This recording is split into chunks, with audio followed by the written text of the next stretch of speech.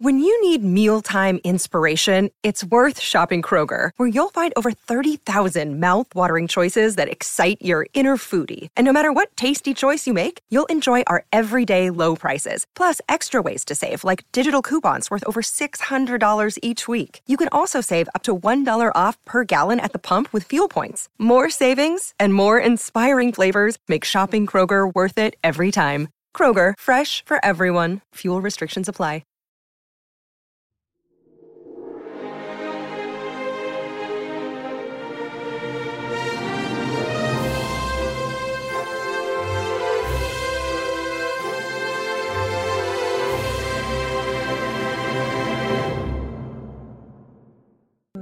God.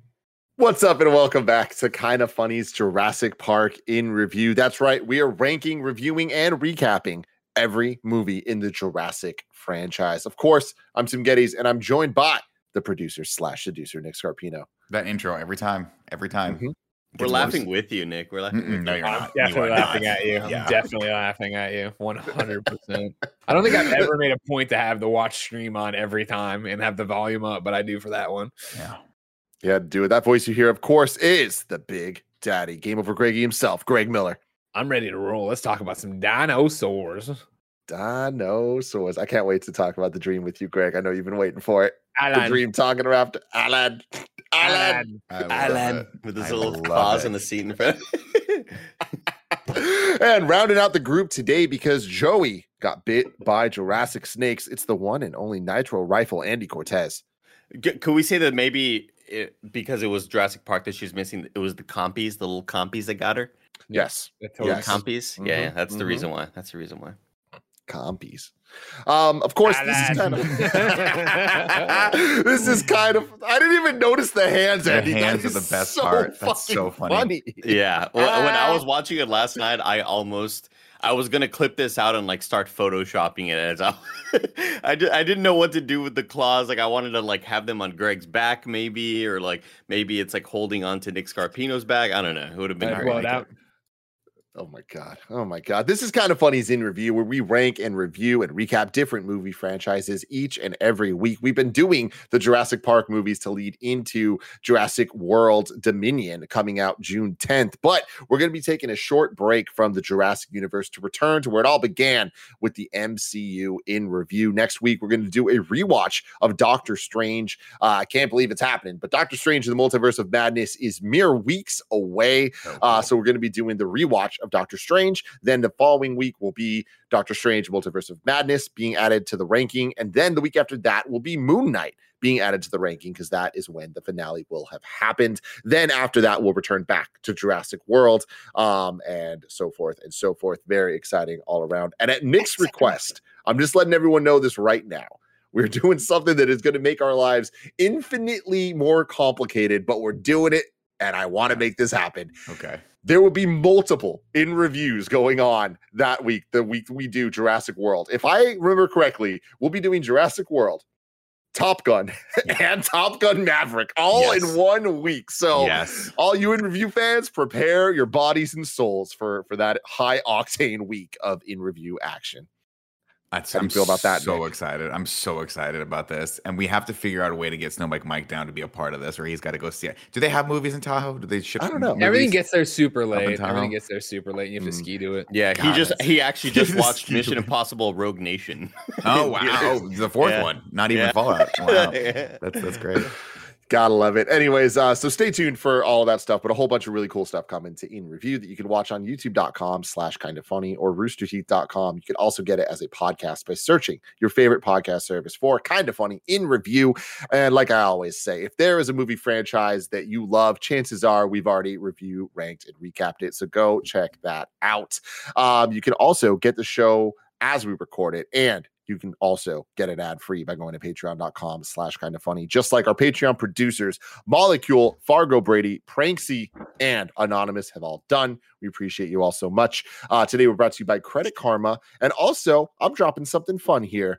A sweet young man named Mario Rivera emailed me and was like, hey, Tim, I've been following along with Jurassic Park in Review, but I already own the movies, so I don't need these digital codes. So everyone out there right now, here's the code. Go to universalredeem.com.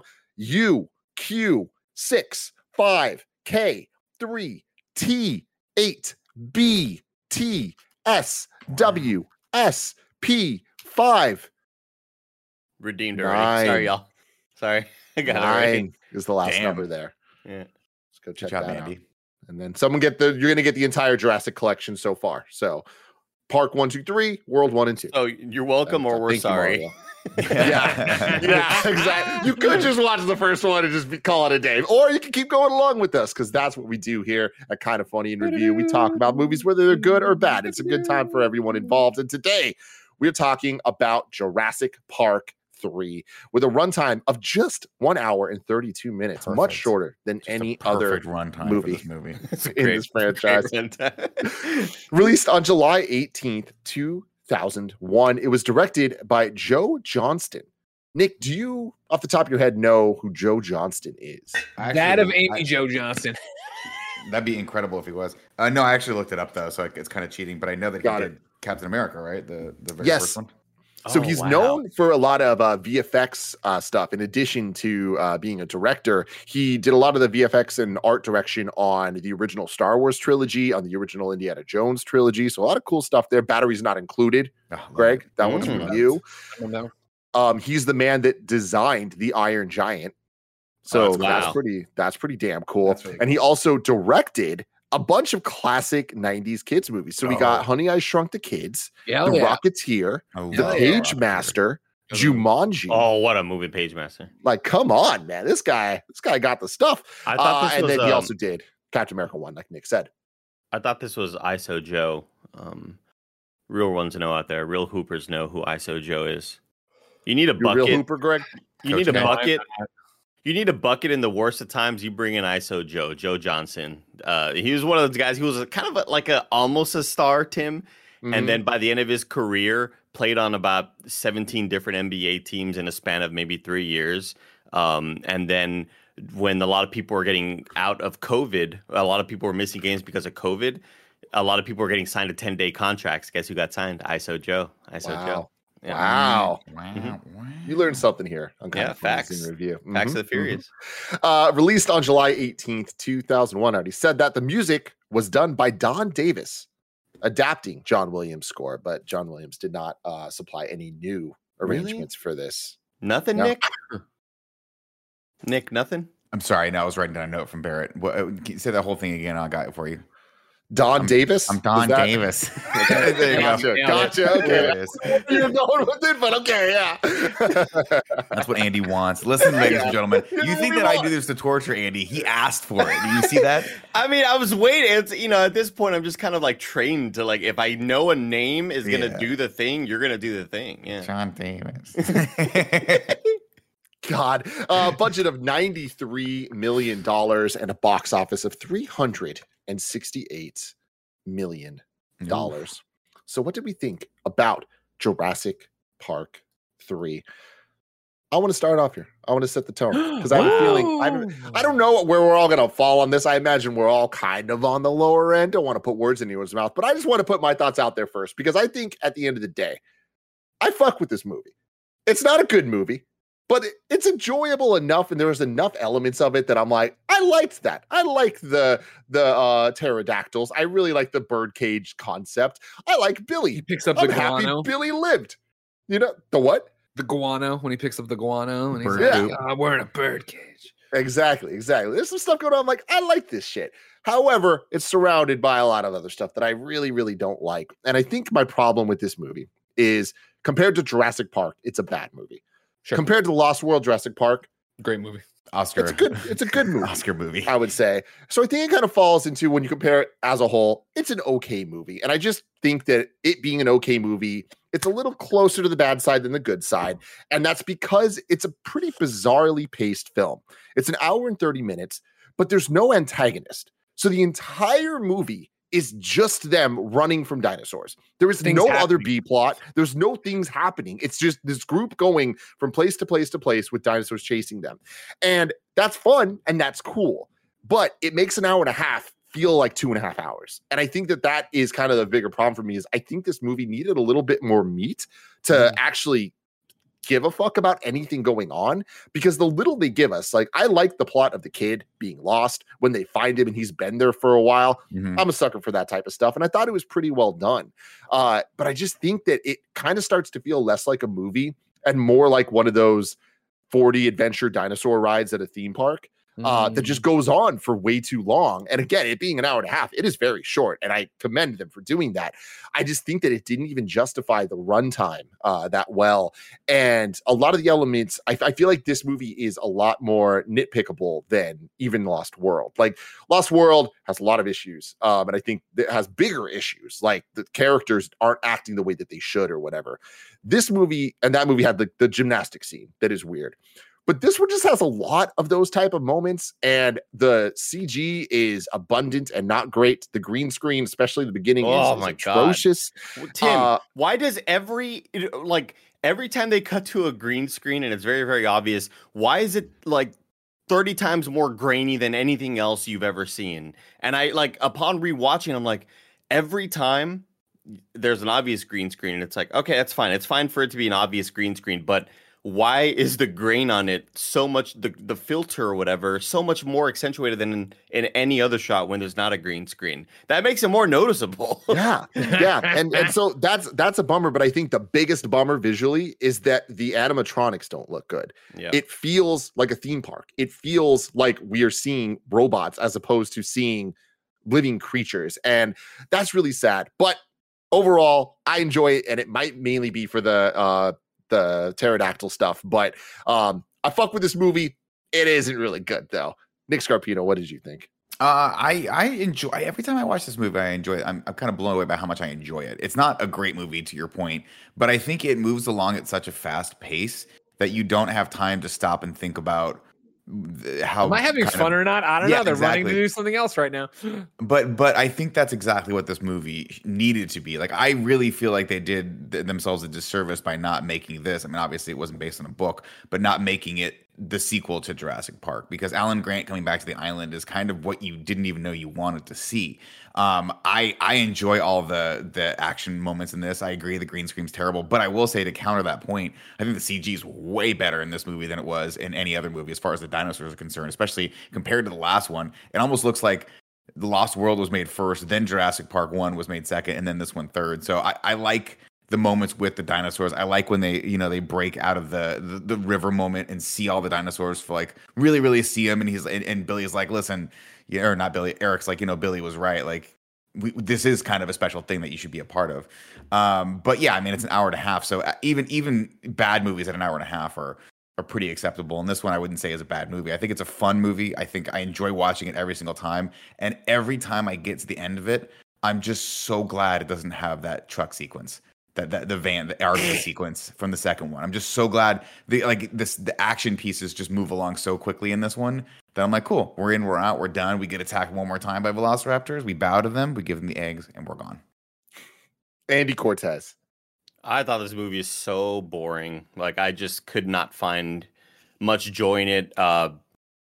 I disagree with the van sequence. Like, I'm with you, Tim. I think that van sequence is better than anything in this movie. However, I think this movie is probably better than part 2 as a whole, because it's not only shorter, it gets in and out. It's not like there's nothing incredibly offensive about much of what happens. There's a couple of really stupid moments when it comes to dialogue or choices that actors are making, or just film choices. Like, one thing that I really dislike about the CG versus animatronic in this is I think that they are wildly imbalanced, where there are shots that they used animatronics and they speed up the film to maybe substitute where they didn't want to put CG, and they speed up so the animatronic moves faster, and it's like blatantly obvious that it's just kind of fast forwarded. And then there's a couple of decent dinosaur shots, but I finally end up watching that Corridor Digital video, Tim, that you told us about, where they recreate that T-Rex scene in Jurassic Park 1 where it's raining and the cars had all stopped. And they pointed out the best thing about that sort of sequence is that the reason why the CG looks so good is because it is very, very dark and it's one light source. And it's so much easier to make something look convincing with that.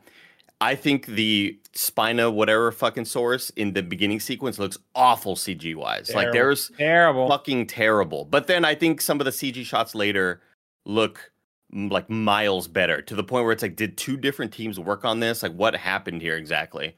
I'm glad it doesn't outstay its welcome. It's a fairly short movie. That being said, like I still found myself pretty bored with a lot of it, and then I think the biggest the biggest mistake about us watching all these movies back to back week to week is that we totally lose any sort, at least I totally lose any sort of emotion that the God tier theme song can give you. And when they try to use it the same way in so many different scenes, like we're going to do the same thing for part one. We're going to see the and here's this awesome landscape, and it does nothing for me. I'm dead inside. Like, it's just Andy. This just isn't good right now.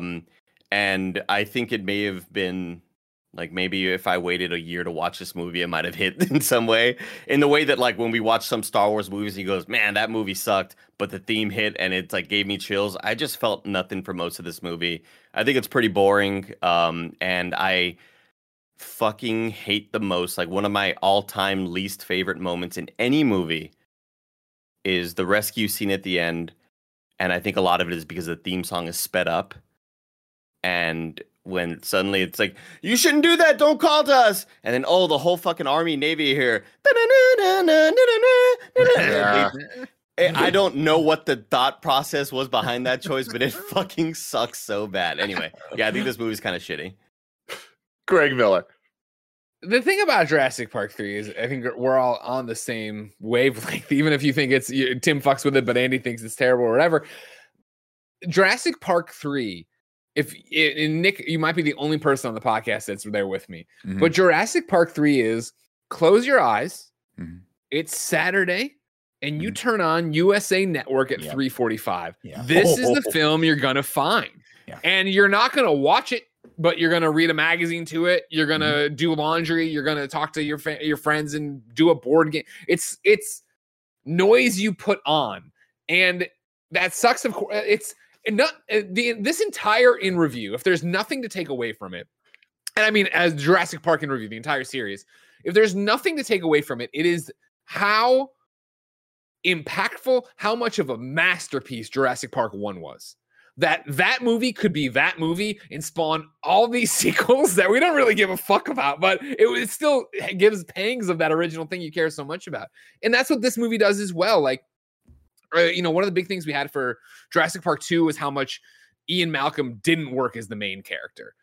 Dr. Grant works as the main character, right? And I think it's a great way they put him up there with Ellie, right? I forgot her name, or did I nail it? Yeah, Ellie. Ellie, like you get that question answered that they're not together, but they're still friends. That's cool. I like that. That's great.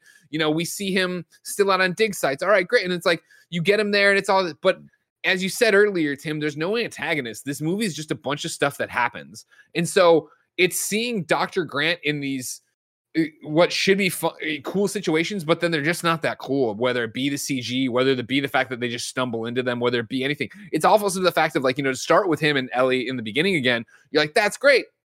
But then it also, I think, they're still, the chemistry they still have, and also the nostalgia we have for that relationship then reverberates through every other relationship in the movie, where, you can sit there and be like, you're glad Billy survived. I don't give a shit that Billy survived, whatever. But it's more the fact that, like, I don't buy for a second that Dr. Grant and Billy would be friends or coworkers. There's no chemistry between them. In the same way that William H. Macy, Téa Leoni, fantastic actors. And honestly, some parts of this one, they don't give much for Téa Leoni, and I think they do her dirty in this movie. But William H. Macy is being William H. Macy in this movie, and especially when it gets revealed that he's like the plumbing guy instead of like a millionaire or whatever, right? But back to them, there's no chemistry between them. Like, I don't believe that. Not only do I not believe you were ever married, not only do I believe you were rekindling your love, I don't even believe you're in a bad divorce right now. You know what I mean? It's just like you're William H. Macy and Téa Leoni working on this USA movie as we go through it or whatever, and all this stuff happens, and then it's over, and you're like, all right, it was over. And it's, one of those movies that I feel is such a creative writing exercise I would have done in 8th grade, right? Where it's like, You just write, and then the Navy and Army come to save them. Period. Why? Because Ellie did it. But like, weren't we just talking about how the government wouldn't help? Like, what the who did she call? What had happened? I don't need 30 minutes of exposition and phone trees. It's just like an unbelievable ending. It's water under the bridge, Greg. I'm glad it's over at that point. yeah, you're happy it's over. And again, it's just like, it's such a USA movie. It's such a comic book tie-in to something. You know what I mean? Just a side story to the Jurassic Park legacy of like, you wonder what happened to Dr. Grant. We'll pick up this comic book or this novelization. You're like, all right, yeah. Like, he went there and they got off the island. Cool. All right. You know what I mean? Nobody of the importance, the main cast dies. Like, of course, the mercenaries that get hired that, you know, look and act and just like the mercenaries in the last movie, and they get eaten. You're like, oh, who gives a shit about them or whatever. But it's interesting because there's minor tweaks that they did. Like the mercenaries they hired are like budget mercenaries. Because even Udesky is like, he's like, so you're a mercenary too? He goes, not really. Like the guy that I wanted to get for this, like just called in sick or whatever, like didn't want to do the job, so I stepped in. So like I love that there's minor tweaks where like he didn't really have the budget for real mercs, so we got these kind of budget guys. And one of the things I do love is that they just immediately die. Like the two guys that you think are going to be actually, you know, kill a dinosaur or whatever, like we've seen before, like, you know, the badass Pete Postlewaite or the guy, you know, Muldoon, whatever, the guy from the first movie. We don't. Thank you, Andy. We don't see that here. Instead, we see the guy who's like, you know, I like the line where he's like, "Listen, if we split up, I'm going with them. Just to, you know, I'm going with you guys." I wish he didn't die, Nick. But dude, but he died but that is an all-time moment. That is like that is a brutal moment, a cool moment in this movie that I can point to and say I actually genuinely love this sequence of like, oh, it's bait. They're set up bait. Him, yeah, which is I like so that part. Sick. You know, I like moments in this too. Like I like that there's a moment where he's like, wait a minute, what was that dinosaur? That wasn't on InGen's list. And he goes, yeah, there's a lot of stuff going on here that was not on their list. It's very fascinating. They don't really explore that. And then I know that I'm the one that railed against. We could set up a sequel. Well, that's probably what they were trying to do, unfortunately. But then, you know, and I actually I'm shocked to say every time I come back to this, I don't hate the kid. I'm actually kind of fascinated as to how this kid could have survived on this island for 8 weeks. And I think that's more of an interesting story than anything else that's happening in here. And unfortunately, you don't find it entirely unbelievable though? I do find it for 8 unbelievable. weeks the kid made it. Like, I would have rather the movie be centered on him and like, yeah, like it's kind of like The Hatchet or whatever, right? It's like this young adult thing of this kid making it work, but instead he's just there and he's like just happens to be on the last of everything, and then he's like dickweed mom's boyfriend or whatever that got turned into a skeleton in 8 weeks and all this shit. Like, all right, well, yeah, and that's what I'm saying. I'm like, I that part could have been very cringy. It could have been very much like other, you know, Disney properties that have children in them, but it didn't. I was like, oh, this is kind of cool. I kind of want to see where this goes, and then we just move on. Like I always thought every time I watched this, I'm like, why did they not bring? At some point, they're gonna splash these pterodactyls with T-Rex piss, and they never do. It never comes back, right? He never uses that, even though he makes a big deal about. He's like, oh, it was pretty hard to get. I'm like, would you have to fucking milk that thing? How hard is it? You saw it pee, you ran over there, you got it. But yeah, I think they kind of saw. I think the director kind of saw the second one and was like, "This is long, and nobody gives a shit about this." Kind of looked at the materials he had and was like, "At least we can make this short." At least we can make this short. And with that, you know what? Let me tell you about the sponsors. Oh. This episode is brought to you by Credit Karma. Are you earning credit card rewards? Credit Karma can help you compare your reward options so you can find a card that fits your lifestyle, helping you earn miles or cash back for spending you're gonna do anyway. I've been using Credit Karma for years. It's such an easy way to just keep track of my credit score and make sure that everything is going fantastically with so many great features. Credit Karma uses your credit profile to show you offers that are tailored to your financial situation. Credit Karma partners with a wide range of card issuers so you can be sure that you're exploring all sorts of options. Comparing cards on Credit Karma is 100% free and it won't affect your credit score. And best of all, Credit Karma uses your credit data to show you your chances of approval before you even apply, helping you apply with more confidence. That is an awesome feature. Credit Karma, create your own karma. Ready to find the card for you? Head to Credit Karma and check out your personalized mix of offers today. Go to creditkarma.com or the Credit Karma app to find the card for you. That's creditkarma.com. And now, Andy, hit the song, please.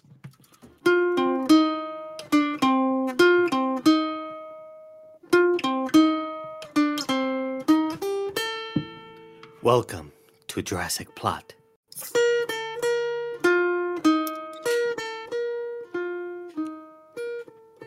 Jurassic Park 3. Return to Isla Sorna. Hold on to your butts. Dinosaurs are back, Greg. Isla Sorna. Restricted, dangerous, mysterious, sexy, like Maine. A boat of Maine.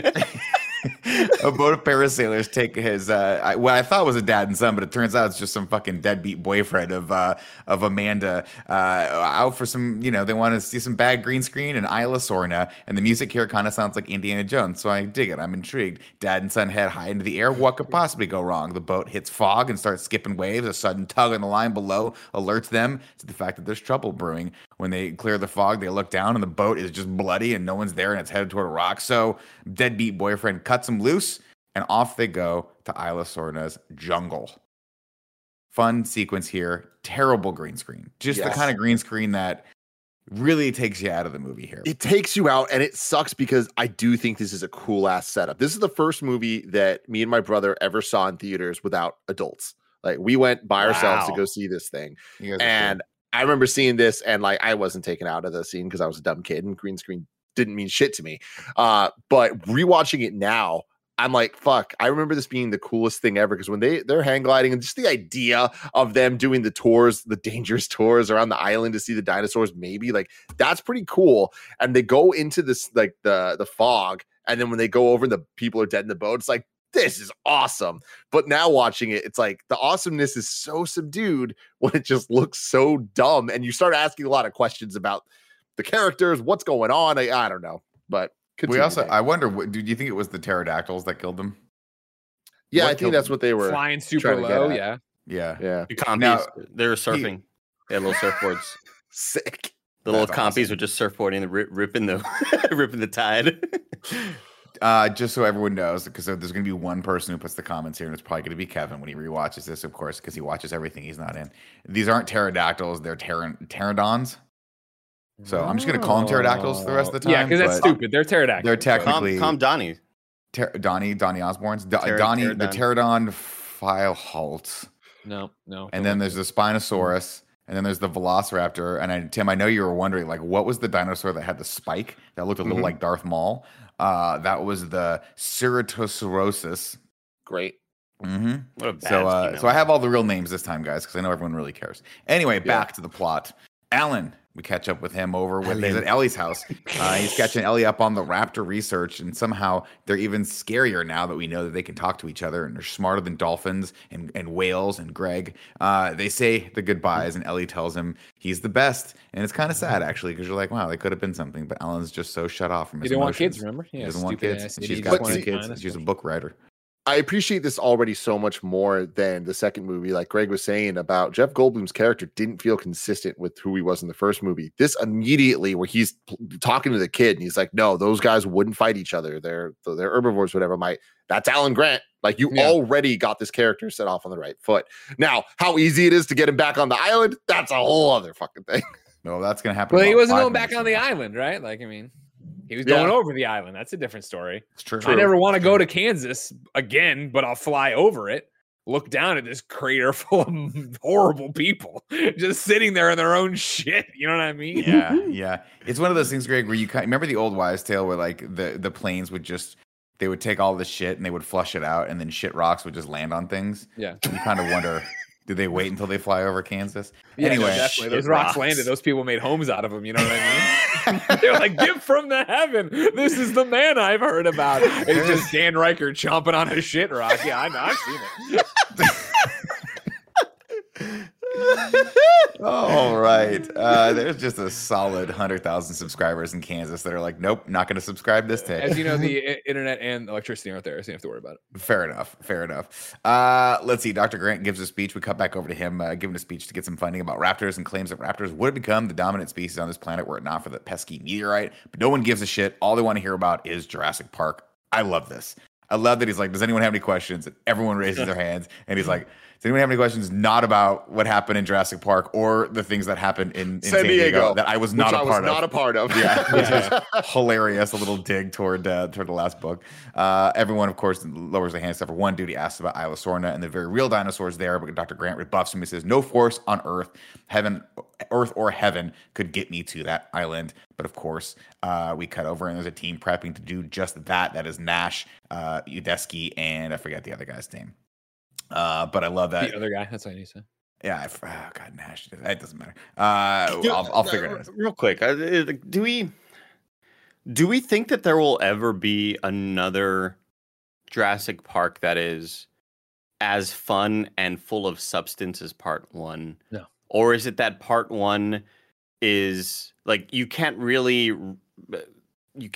retread those stories because that was not only scary dinosaur stuff, and there's like obviously there's cool action sequences, but like the philosophy behind evolution and corporate greed and stuff like that. Like it's you can't really rehash those stories, right? In a way that would. They certainly tried to in the second one. Yeah, it's just I don't know. I just don't know if it'll ever. Like I think the thing that really kind of like made Jurassic Park more than just dinosaurs, like we keep seeing, is that like it was the first time we believed dinosaurs were real, right? And it's like because of the VFX pushing the boundaries, like defining what animatronics can do and CG could do and all this stuff. Like I think that was added on top of incredible direction and a story with themes and ideas and characters that opposed each other, and like there was this constant battle of like man versus nature and all that. Like it was about something, and I just think that all of that kind of combined to be amazing and have spectacle, whereas the rest of these are just kind of like double down on spectacle, blockbuster, make a blockbuster movie, make it the dinosaurs bigger, do the dinosaur thing. It's one of the things we talked about when we talked about the first Jurassic Park, and I mentioned it. I was like, I love the first half of Jurassic Park more than I like the running away from the dinosaurs and the sort of survival horror aspect of it, because there is that philosophy. Like I love it's weirdly shot, but I like the dinner scene where they're talking about you never stop to think if you should. You know, that's basically the crux of that movie for me. But also a lot of it is really let's kind of call it what it is. It's sort of a gimmick that once you've seen it, it's run its course in one movie. So every time you reproduce that, you're just like, this is just a cheap facsimile of the original one. And it's very difficult to find an original hook for it. But I digress. We cut back over to Fort Peck Lake, Montana. Billy teaches another paleontologist the difference between rough and smooth, and it is all that it is. Dr. Grant arrives with bad news. They're out of funding in 4 weeks. And Billy's like, nah, I had to buy some fucking Skittles. He's like, we only have 3 weeks now. Billy shows him a 3D printer that can print dino bones that they've scanned into his computer. And his latest work is the resonating chamber of a velociraptor. Keep that in your back pocket. It's going to come back in the third act.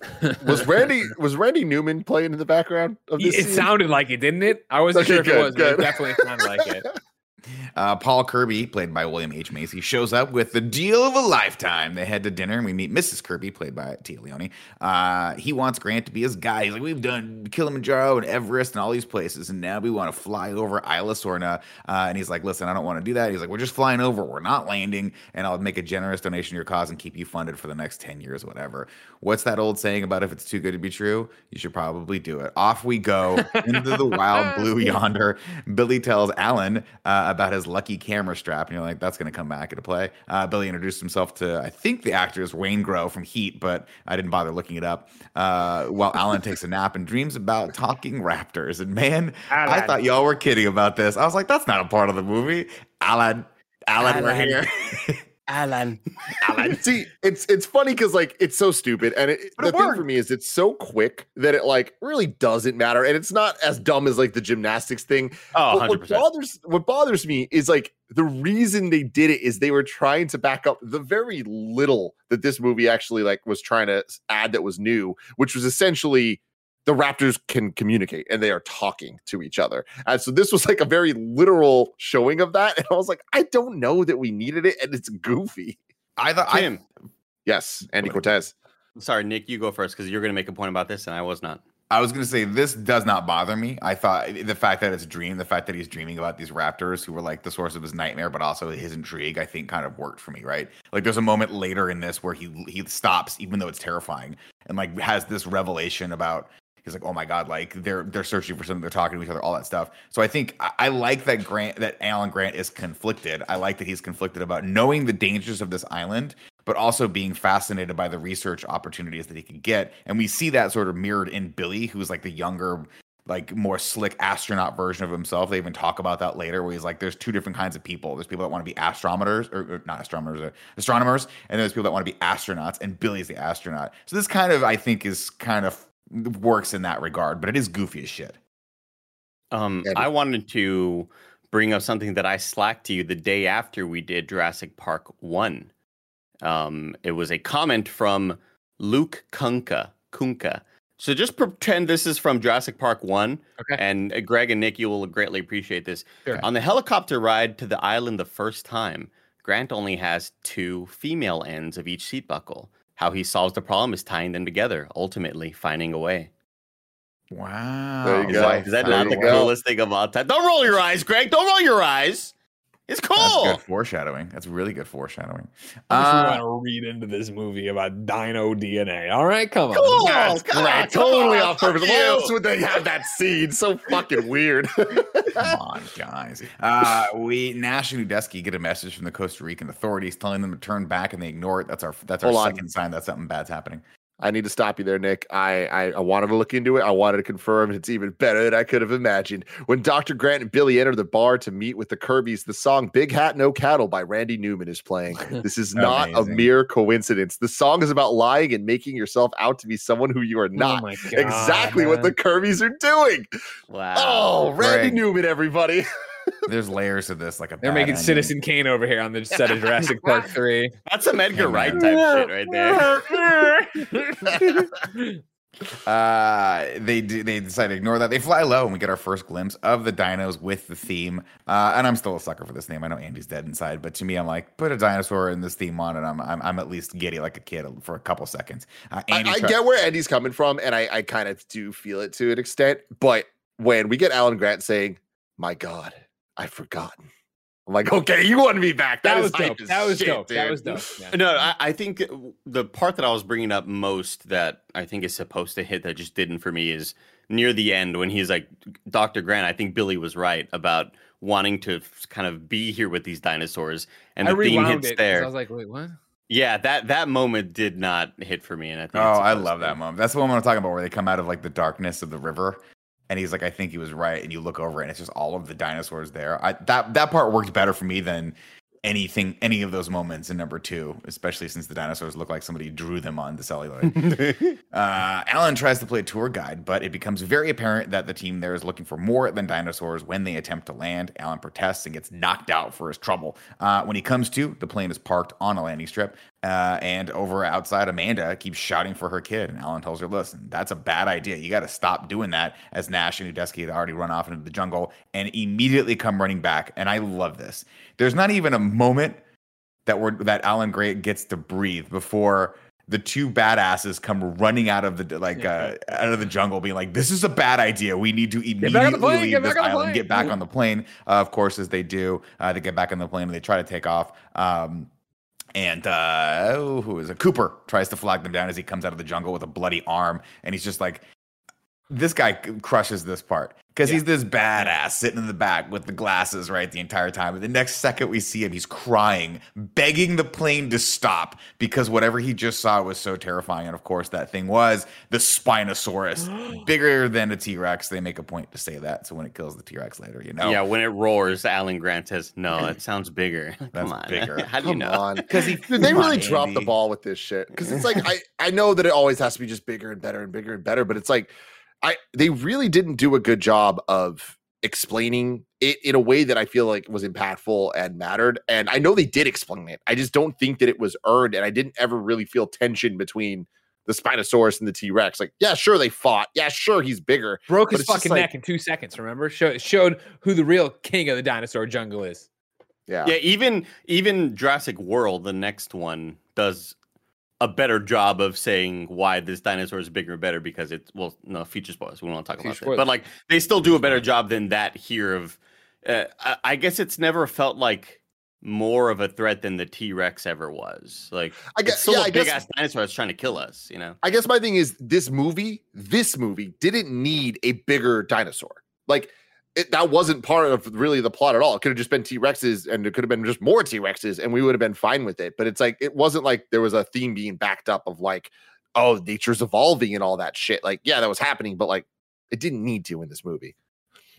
Agreed. Anyway, this thing takes down the plane. The fuselage comes crashing into the jungle floor that we think, but it's actually in a tree. And the the front end, they smash into the tree. They think it's okay. The Spinosaurus comes up and rips the front end off and then eats Nash, who has the sat phone, by the way, important to notice. Then the fuselage comes crashing down to the jungle floor and Spino rolls around 1,000 times. Mrs. Kirby tries to bolt, but Alan grabs her and drags her back into safety. While Spino is busy trying to open up the plane like a payday bar, Alan and the team bolts into the jungle and come across a dead carcass, or so they think, because the thing that has killed it is still eating it. I like this shot. It's a stinky looking, bloody red carcass, and then up from it comes the T-Rex, who's like, what? And they're like, oh shit. T-Rex chases after him, of course, Spino to the rescue, and he looks up, the T-Rex goes, Alan. He's like this, Peter. God. So this is where this movie really, I was about to put this above Jurassic Park 1, but I can't sit here, Greg, in good conscience and abide this fucking revisionist bullshit. There we go. The T-Rex is the king of the dinosaurs. There's nothing that can take this fucking thing down. When I was in theaters, I was like, oh, cool, the T-Rex is here. It's going to kill this stupid-looking Spinosaurus. And no, the Spinosaurus just snaps his neck, and I guess he's the big baddie now, and I just don't like that at all. Anyway. Let's see. Grant punches Kirby in the face because he wants the truth, and Kirby finally comes clean about the real reason they're there. They're looking for their son who went missing with Amanda's special friend. Grant and Billy tell them to stuff it. They head back to the plane to gather what they can and hike. Their plan is to hike out of the jungle to the coast, while Paul and Amanda have been split up for a while, but they still kind of clearly have feelings for each other. We get a couple tender moments there, but to Greg's earlier point, it doesn't really work. Alan tells Billy the big dino they encountered was a Spinosaurus, which is not on InGen's list. Billy spots Kirby. Not knowing his ass from a hole in the ground, and Kirby comes clean. He's like, listen, man. He's like, when you did Everest, did you base camp at 25,000 feet or 30? He goes, oh, 30. He goes, cool. That's about 1,000 feet over this summit of Everest. Fucking idiot. You don't know what the hell you're doing, bro. Check out your lies. Because I could have told you that. You could have fucking Googled this guy, by the way. Like the internet existed back then, right? And they're like, oh, let me guess, that check's not going to clear. I'm like, you didn't fucking cash the check? You didn't wait for the funds to clear before? Yeah, I'll fly on this plane. Let's go. Yeah, he's like, I work for Kirby. What, roofs, or what does he do? Plumbing and paint, and plumbing, and he's like, and we also could do bathrooms or something like that. Fraud. Also, it turns out that Udesky isn't a murderer either. He's more of an agent. He's like, I just kind of fill him in. They come across the torn parasail from the kid, and Udesky finds the camera. And I like this part because he finds the camera, and she goes, the battery's dead. He goes, all right, let me figure something out. And starts taking the battery out of a light. And I'm like, it's dumb. It wouldn't work. But the videographer in me was like, there's no fucking way those lithium-ion batteries in that camera would have lasted 8 weeks without draining completely dead. And they knew that. They were like, young Nick's out there watching. He's going to be a video professional one of these days. Watch out. He's somewhere out there. Let's have just a throwaway line where this guy's like, I'll take some fucking AA batteries out of this flashlight and make this work. Don't nod your head or shake your head there, Tim. This is good writing, okay? Yeah. This is how you write yourself out of a problem. Tim, you don't know what you're nodding your head at. This guy knows, man. Oh, man. Anyway, they watch the footage and we see the whole encounter unfold once again. Eric, it turns out, is still alive, but her special friend is dead as disco and looks like one of the skeletons from Indiana Jones at the beginning. Yo, can you imagine being this woman or the dad too, but being this woman where you're like, I am literally watching footage where my new husband and my son are probably going to be ripped apart by dinosaurs. And she's just like, let's just fucking watch it. I mean, also what you have to do, I get it. I get it. But still, like, that sucks for her. Pretty damn bad. This sequence is so funny to me because it screams of a sequence that a team of college students would put together for their film project, and this is their big special effects moment, right? That they happen to put together like a dead body corpse. Mm-hmm. They acted like this was the best thing this movie had to offer. Like they leaned into this shot. That skeleton got more screen time than almost fucking Alan Grant. Like, god damn, it was on there for a long time. Like, guys, like it's quit cutting back to it. Like we know they let Taylor scream way too long. Yeah, like we know what it is, but also we're smart enough to know, oh, the parachute, that's who that is. Like, I don't know. It's like they kept on cutting back to it because maybe people didn't understand. Maybe test audiences didn't know that was that the parachute wasn't a dead giveaway, Mm-hmm. Of course, Amanda sees that the dead body, screams, runs off. Paul runs after her. They have a tender moment, which is interrupted when Amanda spots something. Billy rolls up the parasail while Grant and Udesky go to investigate. They spot a bunch of nests. Well, first one nest of raptor eggs, and then the camera pans back. We see a bunch of nests of raptor eggs. Man, these raptors have been getting it on. They go back, and Billy has disappeared, only to reappear a second later. When Alan asked him what he was doing, he was like, "I was photographing the nests." Yeah, was that's the ticket. Yeah, like I don't even know you. I don't trust you, Billy. Yeah, not even because you were the brother in Face Off that was bad, but I know you. Oh, he was the brother in Face Off. He's gonna get you. Did he say something? He was. Yeah. Face Off 2? Is that what you said? The sequel? No, Face Off, the first one. Remember, he's the one in prison. Brother. Castor Troy's brother. He goes to, I'm Castor Troy. Remember that? Everyone should go see the massive talent thing. He's also in the Sopranos movie. Many Snakes and Newer. I never watched it. It got a bad review. I thought. I enjoyed it. I didn't have an affinity for the Sopranos beforehand, so I can't tell. They made a Face Off 2 in 2016. We're not talking about Face Off 2 unless it's going to be Face Off 2 in review. Also, 9 out of 10. I would like to say that we should have the Jurassic Park movies crossover with Tremors at some point, but that's something I'll have to talk to the Universal people about. That's an easy ask right there, guy. We can get that done. Tremors, great film. They spot a derelict structure and they head in. A lot of derelict structures on this island, by the way. Just right when you need them. Right when you need them, they're right there. I will say, though, I like them. Like, I think that all of the structures in this movie are the only thing that really make it an actual movie. Like, I feel like the set pieces are well designed. They're interesting. And I like that they make sense in the world with this being the second island, this not being the Jurassic Park island. It's just kind of meant to raise these dinosaurs before they get sent over to the other one. I think the set design backs that up really well. And I made a note here when they get into this place where it's like, it's pretty cool looking. And it looks like a movie set as opposed to just, we're in a jungle again. Yeah, I agree. Obviously we touched upon this, but the downside with that is everything's just very convenient, right? They do nothing to actually figure out where this parasail is. They just happen to, like, everything they need is just in a straight line in whatever direction they're walking, and that's just that gets kind of weird and boring and kind of coincidental after a while. Andy, did you have a question? You raised your hand. Did I? Oh. When Andy starts drifting, his hand just starts going up. Did I? It's because he's lighter than air. Anyway, Amanda, they go in and I like this part. Amanda spots a phone. She's like, "What the hell?" Tries it. It's dead. As they move away, of course, something in the background outside runs past. And you're like, "Oh, you're being hunted." Billy smashes a vending machine. Well, Paul tries first off. He's like, "Does anyone have any change?" And Billy's like, "What are you, fucking stupid?" And just smashes through the vending machine and takes some payday bars. And then Paul tries to do it, and he just sprains his ankle.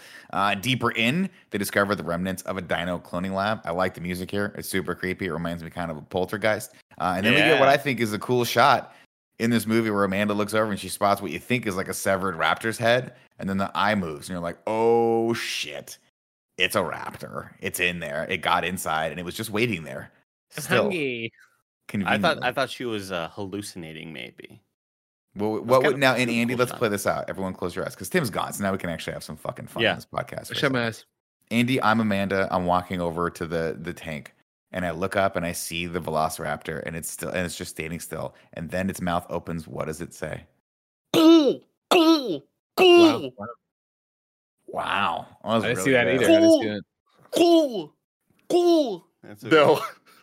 It was really good, and then it got like very you started doing the sprinkle hands things, and I don't think it's okay. Wow, because the resonance and the reverb. We're getting a little bit more of the grapefruit technique there. Yeah. Oh, there's the a lot glug of- glug, the glug Mhm. glug. Uh-huh. Yeah. Yeah. This kicks off an action sequence where we run into the cages. They get stuck in the cage, and then the raptor looks up and it's like, "Oh, I'm smarter than you. I can just climb this cage." As it starts to, I of course, hate that. they I hate reverse the that, cage by the and way. pin it in. You don't like that part? I thought it was It's kinda so clever. fun. I just fucking hate that. Like, it's like I'm learning. Ooh, there's a hole up there. Like it's just like we get it. Yeah, like it's so weird. Let's see. There, Alan hears as the thing is stuck. Alan hears it screaming for reinforcements and is simultaneously terrified and impressed. The other raptors heed the call as Alan and the team run into a stampeding herd. Billy falls and runs back to grab his bag, and you're like, okay, something important's in that bag, or else he wouldn't have risked life and limb for it. Udesky gets separated from the group and then gets his back shredded by one of the raptors. I think this whole scene is great. It's Incredible. really sad and terrifying, but you're like, they didn't kill him. What are they doing? They're just wounding him, similar to how you would in warfare. Amanda rushes to He's save like him. the and- one character that made me laugh. In on that front, while we're here and we're talking about Udesky, aka Michael Jeter, Nick, do you remember him in the TV Derek show Jeter's brother. Evening Shade? Did you ever watch Evening Shade? Was that Evening a show Shade. you grew up with? No, the only thing I really know this guy, my only touchstone for this guy. Okay, yeah, this is kind of looking familiar. Burt Reynolds. Yeah. My only touchstone for this actor is he was the really kind of nerdy tech guy in a movie called Drop Zone, starring Okay. Wesley Snipes. That was about skydivers. Somebody was like, you know That that makes sense, look at skydiving him. sequence in Point Break? Everyone loved that. Let's make a whole movie about that, starring Wesley. Was it by Snipes. Paramount? You mean the movie Drop I don't- Zone? I mean, I'm sure maybe. I'll look it up right now. Because so Great America, which is a theme park around here, used to be Paramount's Great America, and all the Mhm. themes were after Paramount stuff. And there was like a Top Gun roller coaster, which Yeah, was sick Paramount. to fuck. And there was the tower, like the drop tower ride was Drop Zone. I didn't know it was based on a movie. That makes It it is. way fucking cooler. Oh, he was in the Green Mile. That's where I remember him from. That's right. Sure. But yes. more importantly, Evening Shade Sure, was Evening a Shade. TV show with Burt Reynolds that I watched a lot and I remember enjoying a lot. And I can't tell you a fucking thing about Evening Shade anymore, except I'm looking at like the Evening Shade season 1, I guess, DVD box set right here. And Mhm. like I remember the characters, I remember their faces, but like I can't like right here it says a former pro football player moves back to his childhood hometown. Like I didn't know that was what this was about. You know, I need to watch Evening Shade again. Evening if it's Shade any- definitely sounds like it would be at 7 p.m. on USA Network after Lost World showed. Sure. Like that sounds like a sort of Silk Stockings type show. Totally. Evening Shade. Wow. It's not sexy. It was not sexy. No, it was, no, it was no, a it's- family ABC Really? CBS show. Oh, yeah. Well, that's Greg, bad if it's any consolation, Greg, you can watch every season of Night Court on Amazon Prime right now, free with ads. Bow, bow, bow, bow, Bow, bow. bow. Beep, beep, beep, beep, Yeah, goddamn. That was a bitch. that just awoke something in my brain that was savage. Dude, I don't Night know. Court fucking rock, Andy. And I don't want your shit that you've never heard of it. You don't know who Harry S. Anderson is.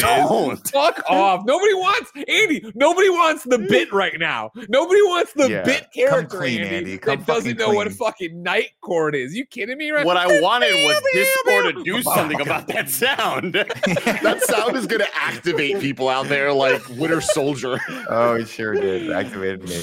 Back to the plot. Amanda tries to save Udesky, but trips and falls upside down. And of course, the Raptors come to pounce on her. It was a trap. They wounded Udesky, so the others would come to help, and they can kill everyone.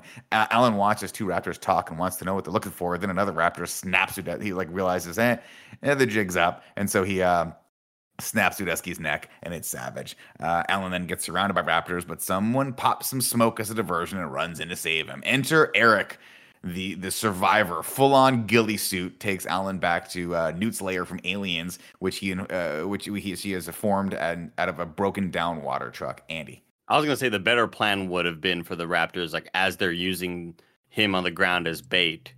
Like, are you okay? And you're like, Alan.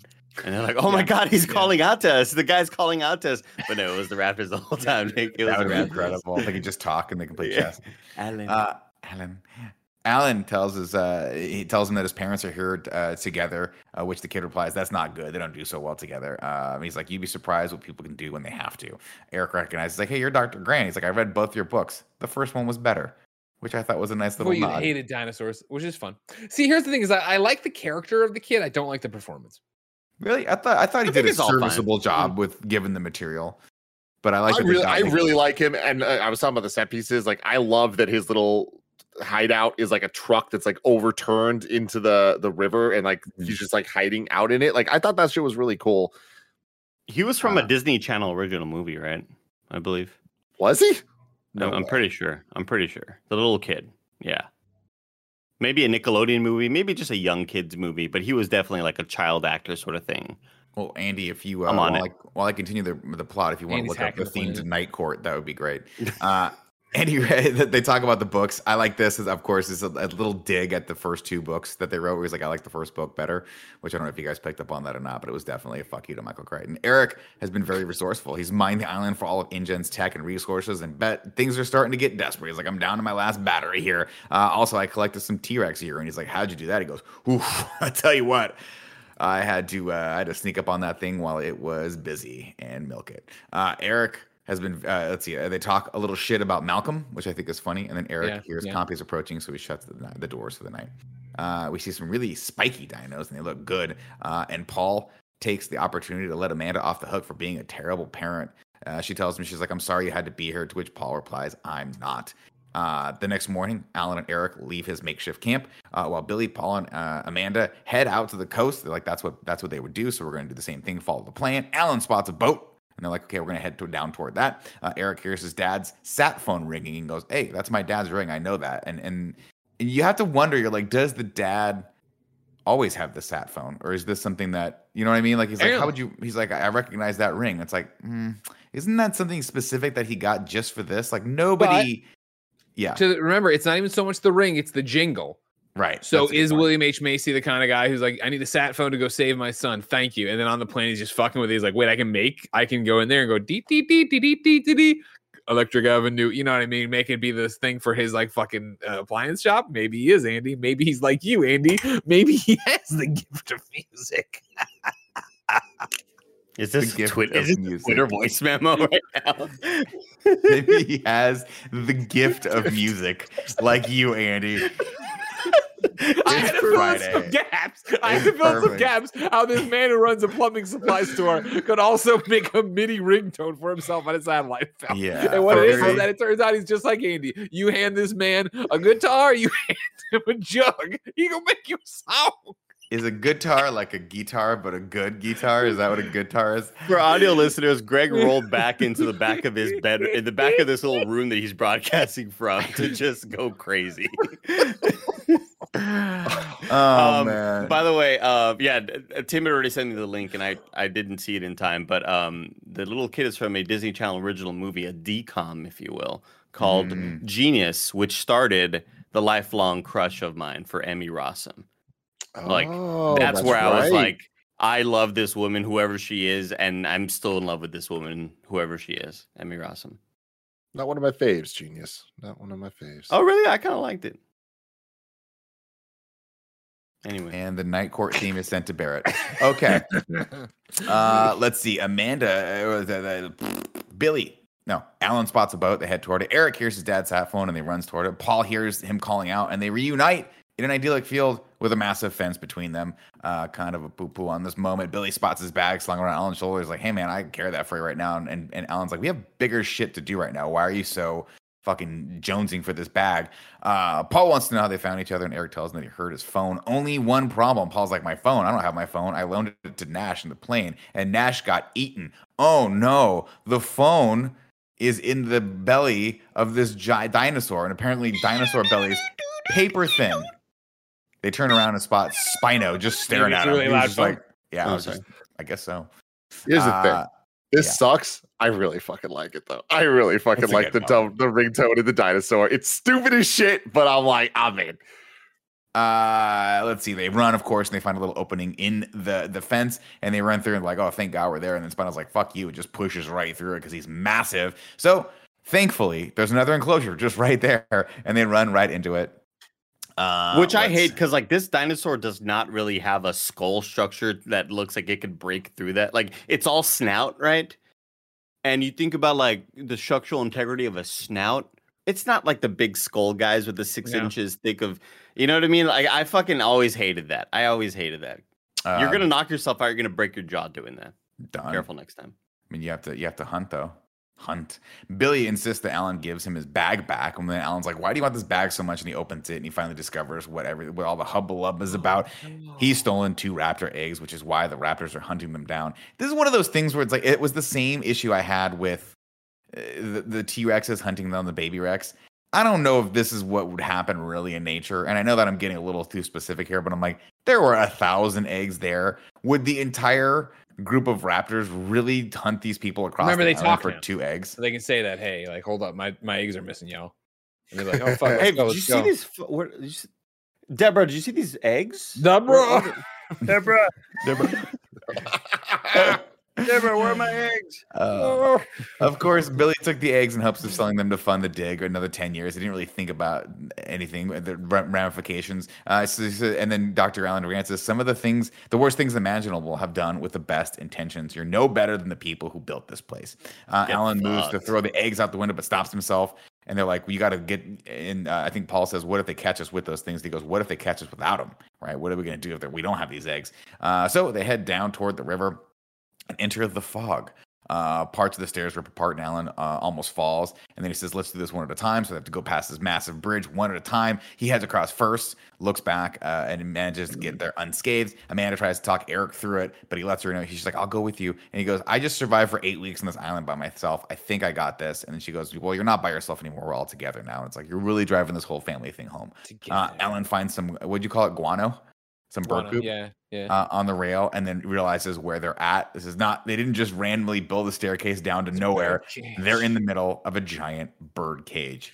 This is so good. It's so awesome. I love the way that they build the tension with all of it. The perfect fog layer. We've seen fog earlier in the movie. We know what could happen with all of this. They send people the one by one, the separating the family, all of this. And then they do the thing Jurassic Park needs to do. Give the dinosaurs a hero moment. Give the fucking pterodon, whatever the hell you want to call it. The moment where he comes through, there's the fucking music hit. I'm like, let's goddamn go. Love this shit. I love that shot. I love the shot where you think it's his mom walking toward him, or she thinks it's like someone walking, and then it's not. It's the pterodactyl, like good, really Sick. Scary. Also, they have like really long pelican beaks, and they're super scary. Let's see. It's always the shot where it slowly turns to the camera that always scared me as a kid. Like that shot will the same as like the Signs one with the alien guy. Domino's children. Yeah. Of course, Eric comes face to face with the pterodactyl. It scoops him up for a midday snack for its little babies. Man, wouldn't it be awesome if they killed this kid right now? Like, what a fuck you to the audience. Billy decides to make up for his stealing the eggs. Fuck you to the audience. You're like, oh no, this whole thing was for naught. Because really, you start to think about it. You're like, at the end of this movie, right? We're like, everyone's happy. Like, we got our kid back. But Paul and Amanda are in fact basically responsible for the deaths of like 3 people, right? Like they lied to everyone. That's criminal negligence. They're going to jail for life. Good luck. Interesting points, Nick. Did you enjoy spending 8 weeks by yourself, kid? Because you're going to have to spend the next 20 to 30 years by yourself. There's also a thing they think too, like you're going to jail, kid. You've nailed it. That all these people die. You know, I mean, they probably signed up knowing it, right? The real thing about it is like Alan Grant got over being knocked out so quickly. He literally, when he wakes up, he's like, who knocked me out? And they're like, that guy. And he's like, all right, well, I'm pissed. I'm not even that pissed, but let's talk about being on the eye. I'd be like, whoa, wait a second. Like, I'm going to go try to fuck this guy up. And I realized Alan Grant, pencil pusher, doesn't have the ferocity Greg Miller has, all right? Do you mean ferocity? No, I mean ferocity. I strike fear like when I come at them with the ferociousness, all right? And so that's the thing. Like, you know what I mean? He's an Andy type. I'm a Greg type. There'd be a different thing. But there'd still be more of a conversation for the anger Alan Grant should have. And one of us would get caught by the dinosaur while running. One of us wouldn't. So, well, I'm definitely the kind of guy who would push you down when the dinosaur started running at us, so it definitely wouldn't be me. And I'd still lap your ass 4 times. Like damn. Sonic the Hedgehog over here. Let's see. Billy decides to make up for stealing the eggs by jumping off the edge and pops the chute.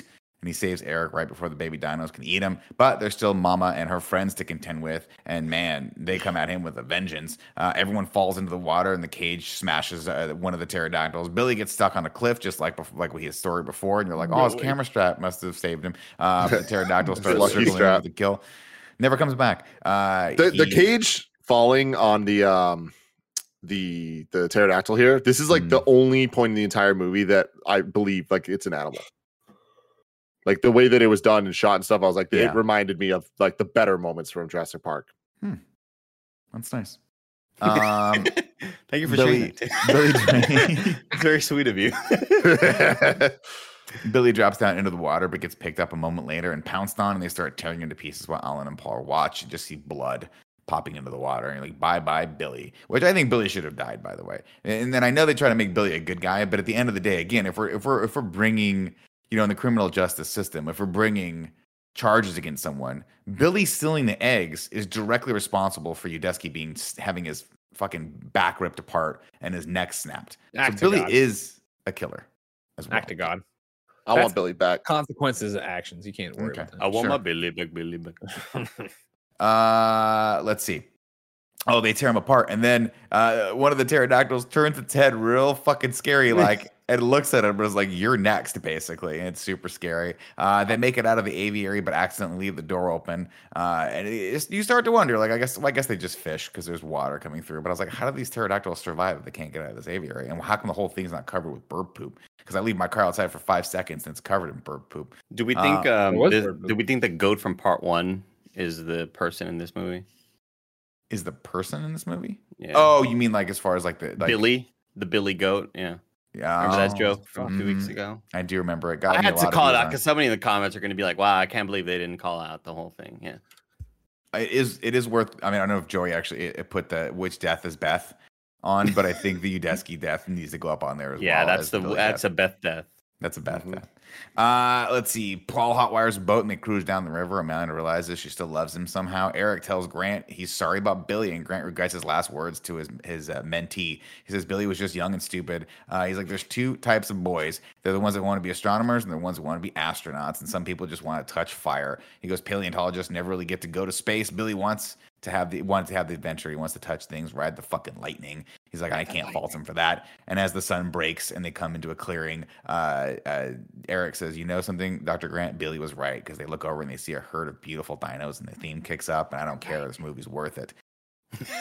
This whole movie's worth it. And then, of course, Alan turns to him as he says, you know what, Dr. Grant, Billy was right. And Alan says, I don't know if you understood the lesson I was trying to teach you right now, but it's been a long day, so I'll just let this slide. Later that night. Also, hold on. I love I don't exactly remember the sequencing of all this, but I'm pretty sure the big action scene where we get Kirby kind of being the hero. Did that just happen? No, No. that hasn't happened yet. Okay, That's okay. coming up right Okay. now. Gotcha. Continue. Later that night, they hear it again, the horrifying sound of the sat phone, but this time it's not in the dinosaur. It's in a massive pile of spinal Poopies. poop. And that was really good. God damn. It's just a little No. visual storytelling for you. Yeah. That was audio Visual storytelling. storytelling. Can you get the MIDI version of Electric Avenue? Because that's Yeah. what Greg said it was, and I like that. No, I didn't say, I knew it wasn't Electric Avenue. I was just saying that's like the song you go to when you're talking about a MIDI ringtone. All right? Mhm. Perfect. Also, can you please bring up footage of the game Snake from my Nokia phone? Whatever happened to fucking Night Court? You gave me the old cock tease. You said I'm sending the Yeah, theme gonna- song to Barrett. I'm over here. You want to listen to that right now? anticipating, All right. I'll tell you what, though, if this Mr. Bucket's us, I'm going to be so fucking pissed off. Harry X. Garrett, play the Anderson would Night never Court do theme. that. Crank it. Listen to that, Eddie. I've never heard this about it.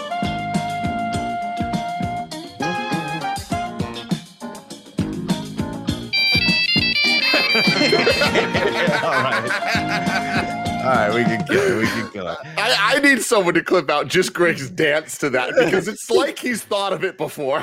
Well, I mean, you know it's coming. As a Night Court Yeah. aficionado, you know the build is coming. You guys weren't prepared. You're like, oh, Greg's being too loud. That's what you guys were doing earlier. And it turns out I was fucking perfectly mimicking the song. I would not have said that was a perfect mimic of the Well, it's because you're tone deaf, Andy, and we didn't want to tell you. All right. Wow, someone can't harmonize.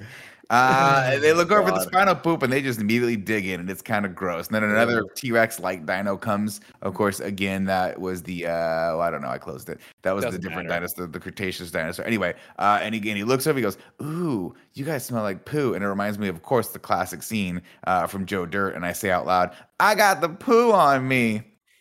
But they find the sat phone. you. Paul tells them that they only have one call left for some stupid reason, which is weird. It's like, oh, the minutes are almost done. And Alan has to use. He's like, you got to call someone. And he's like, the Costa Rican army is not going to give a shit. Even though I'm pretty sure they would give a shit. They're like, listen, we're stuck on this island. Come Not here. to mention, remember, like the whole thing was like, on the approach, they were like, hey, unidentified thing. This is Costa Rica. Don't fucking do this. And then they just landed. And they were like, all right, well, not our problem. You know what I mean? I would think that you'd send something over there with a gun.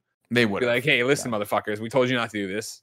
Now you're under arrest by Costa Rican law. Mm-hmm. How many of you are directly responsible for the death of 3 people? Okay. Let's see. Eric sees a school of fish swimming the other way. Or so Alan's like, okay, I'm going to use it to call Ellie. But that little piece of shit son of hers answers. And Eric spots a school of fish swimming toward them. He's like, oh, something big, something wicked this way comes. So they try to get the engine on the boat, but it's too late. Spino's fin pops out of the water like Jaws. Charlie tries to give the phone to his mom, but this fucking idiot kid can't figure out how a doorknob works. Then he looks over and sees Barney, and that just pulls his attention away from a dinosaur. See, perfect. And the kid just starts jumping up and down. You're like, God, how do you, is this what you're stuck with forever? Alan and the team lock themselves into the cage, and Ellie calls him back. He manages to tell her, Site B, the river, before the cage knocks into the water, and he's dead forever. And of course, Ellie knows exactly what's up there. Site B, the river. She knows. Have we seen these fucking islands? Site B is just the second island. So what they said was the second island, the river. Yeah. How many fucking rivers are going to be on this thing? Hey, man, they didn't even need it. They didn't even need it. They ran into the exact point they landed on fucking coming. All right, don't even worry about that. Don't even worry about the river being the problem. The fucking point, the coincidence to land on the exact point these people are going to surface from. Tim, you're going to sit here and act like you and I don't have a special code when I call you and I say Site C, the river. We're supposed to go to Jenny Burger. You know that, right? I mean, I know that. Yeah. Okay, perfect. Let's see. Paul gets thrown from the cage and swims hard toward a crane that's somehow in the water. I think it was on the boat while the Spino goes fishing for Amanda. Alan finds a flare gun and shoots it at the Spino, but the flare bounces off his thick skin and lights the fuel on top of the water ablaze, lighting the Spino as well. It runs off on fire, and he goes, I don't know. He pops his head up. Oh, sorry. Amanda's like, oh, no, you can't leave me like this. And then, of course, Paul pops his head up safe and sound a moment later. Says, I'm not going anywhere. And it's supposed to be very heroic. Wow. Why does this movie... You swam 2 yards over there. I didn't even hear you or see you. Wow. What is it about this franchise where they think it's okay to just have somebody 7 yards off the camera? Even again, that we see this again with the Army and Navy coming in to save the day at the end. Like, where did they fucking just, come into frame from? It makes no sense. It makes Andy, I don't know how your vision works, but I see with roughly a telescopic lens. I don't see in like a wide angle. I see just basically whatever's right in front of me. Like no peripheral vision. Exactly.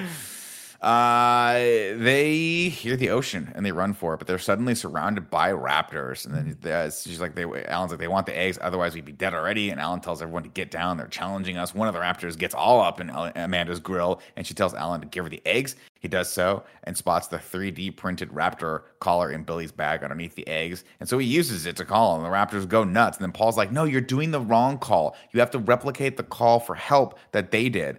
And Alan's like, what? Like, how did you even fucking know that? You picked that up from the 1 second earlier? You're a paint and hardware guy. It doesn't matter. He does that. And of course, all the raptors are like, oh no, one of our friends is in need. We have to go. It's much more important than killing our lunch right now. So they run off in search of their friend in need. And the last two raptors, of course, kind of look them in the eye. And then one picks up the egg, and then the other picks up the egg, and then they run off. Paul hears a helicopter, and they run to shore. When they get there, of course, the only person standing on shore, like some sort of fever dream, is a guy in a suit with a megaphone, and he starts calling back to them, and then everyone starts yelling, that's a very bad idea. But then they look literally, to Andrew's point, 3 feet to the right and see the entire Costa Rican Navy and Marines there. The whole platoon. And then Eric's like, wow, now you have to thank Ellie. And it's like, well, I mean, he was going to thank her anyway. Also, it turns out Billy's not dead. Spoilers. Plot twist. He learned a very valuable lesson. Always reach for the stars like an astronaut. And what could possibly go wrong? You'll just live. Also, he rescued Alan Pat. His lucky bag into his wound to stop the bleeding. He was like, it was on my back, but I just shoved it in there with the help of a tree. Don't worry about the fact that his actions led to Udesky's snapped neck. Nobody really cares about that. He saved Alan's hat. On the helicopter ride back, the pilot spots something terrifying in the air, and then someone says, "Dr. Grant, look." Out the port side window, Alan sees a flock of pterodactyls flying beside them, like the harbingers of death that we all know them to be, and everything and everyone is just pretty cool about it. The end. I mean, it's funny. So obviously that's a allusion to the first movie where they look out, there's the birds, and now it's the pterodactyls. But the hat thing is so funny to me, and it kind of contextualizes this movie in an interesting way, where there is such a reverence for Spielberg in this whole movie, where it is kind of more of an Indiana Jones vibe than there is a Jurassic Park vibe. There's happens to be dinosaurs instead of like other things chasing after them. And the fact that they treat Alan Grant kind of like Indiana Jones, and like his hat is like a defining feature of him and it has to be saved at all costs, is like kind of a silly thing, but I appreciate it. But going back to Andy's favorite obviously, what's his name? Ubunski, Nick? Is your favorite character Udensky? I'm a big fan of Billy here. Andy's number one thing is the skeleton, but that skeleton clearly an Indiana Jones reference, so it's like I thought that there was a lot of stuff going on that's kind of interesting. I mean, even like I said, even the music cues in this are very, very, very Indiana Jones as he's like going through the jungles in the very first movie. You have those here, so they're absolutely trying to throw that out. But I like that Alan is literally the polar opposite of Indy, where he's like, I'm so fucking boring. I could watch paint dry and it'd be more entertaining. And that's Jurassic Park 3, The Return of Isla Sorna. Everyone's favorite island of Jurassic Park. Andy Cortez, please hit me with haiku and review. 7 syllables in the middle. You'll need 5 for the first and last line. If it's not poetic, no need to fret it. Haikus don't need to rhyme. Haiku in review. Haiku in review. You can go to patreon.com/kindoffunny, just like so many of you did, including Nakash, to write your reviews in haiku form. Nakash says, Raptor says, Alan, what the fuck is this movie? Cool Spino fight, though. We got Grant Burton writing in saying, return to the park, experience the thrill ride. Oh, no, it's over. It does end just out of nowhere. It's pretty quick. Joe Merton says, it's not that awful. Unused book content, the film. No sexy Malcolm. And then miscellaneous, of course, writes the plot in haiku. Grant and Ellie, through awkward scene between the two. Feeling smelly. Oh. Boring lecture 2. Alan's island bound. Real reason has not been found. Disaster on ground. Raptors make their bid. Up the trees they ran and hid. Alan found the kid. Stole eggs from the batch. Thought they would sell well when hatched. Eric just got snatched. Flee with no delay. From dinos, they get away. Ellie saves the day. Crushed it. Absolutely crushed it. So now I guess let's do it. Ragu Bagu. Whoops. 1 second. Sorry.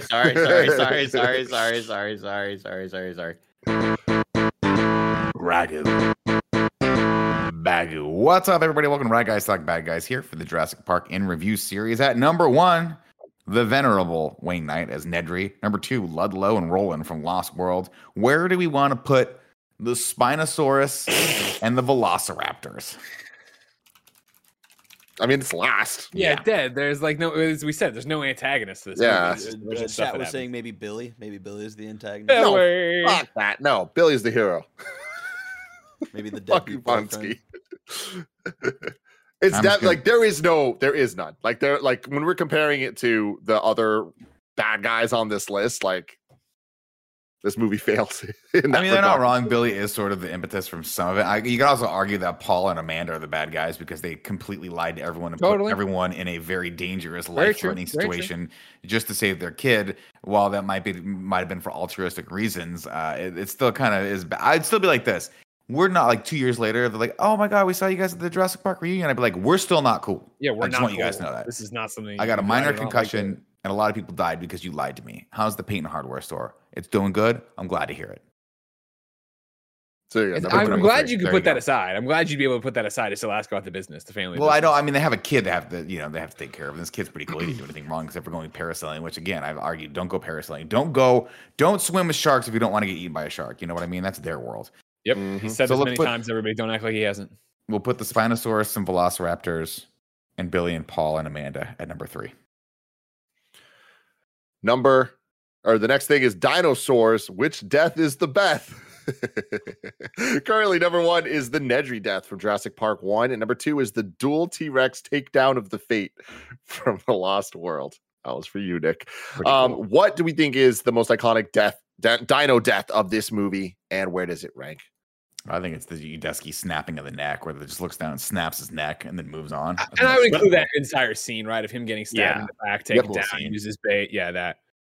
Incredible. And then I would vote that at number 3. Number 3. Out of these ones, yeah. Nedry still I the see top. that. The guy getting torn in half is really dope. And then this is a cool one. I'm not taking away from it, but it doesn't compare. I go number 3 as well. I would put it at number 2 only because the setup of it being a trap, I think, adds an extra layer of dopeness to it. It's scary. It's scary. And I'm we're with Andy on that one. We're tied, so Joey. We're tied. We're gonna have to next week. We'll ask Joski's. Yeah, Joski. Joski. Well, next week we're not going to be here, right? Oh well, yeah. Jurassic World time. We'll be back for this one. But now it's time to rank the Jurassic movies. Currently, number 1, Jurassic Park, and number 2, The Lost World. Jurassic Park. This is number 2. Yeah, I would say this is number 2. JP3 is number 2. Mm-hmm, Yeah, mm-hmm. I think it's just the Andy? movie is. Go ahead. Yeah, Go I'd for it. put it at number 2 as well, reluctantly. Good. I wanted to hear you say it. Sorry. Continue, Nick. No, I was gonna say I think the movie is just way more enjoyable and entertaining than the second one because the second one just drags so much with characters you don't care about and action sequences that go on for way too long. We can all agree, like the RV sequence. This one at least has some creative stuff, and I keep coming back to it. By the end of most of these movies, I'm like, we can end this, but we get to the pterodactyl birdcage part, and I'm like, oh, this is a cool scene. This is something that's unique that we haven't seen in the series yet. So I put this at number 2. Yeah, I'm really interested if anything can beat this, and I don't think anything's going to for that number 2. Clearly, I have very, very little faith. I haven't seen Jurassic World 2, but I haven't heard good things. Jurassic World 3, I doubt it's going to be that high up there, but hopefully it is. I hope it's good. Back, baby. It does. So we'll have to see. But currently the rankings are number 1, Jurassic Park, number 2, JP3, number 3, The Lost World, Jurassic Park. Thank you so much for joining us for this adventure. Next week, like I said, we're returning to MCU with the Doctor Strange rewatch. But until then, I love you all. Goodbye.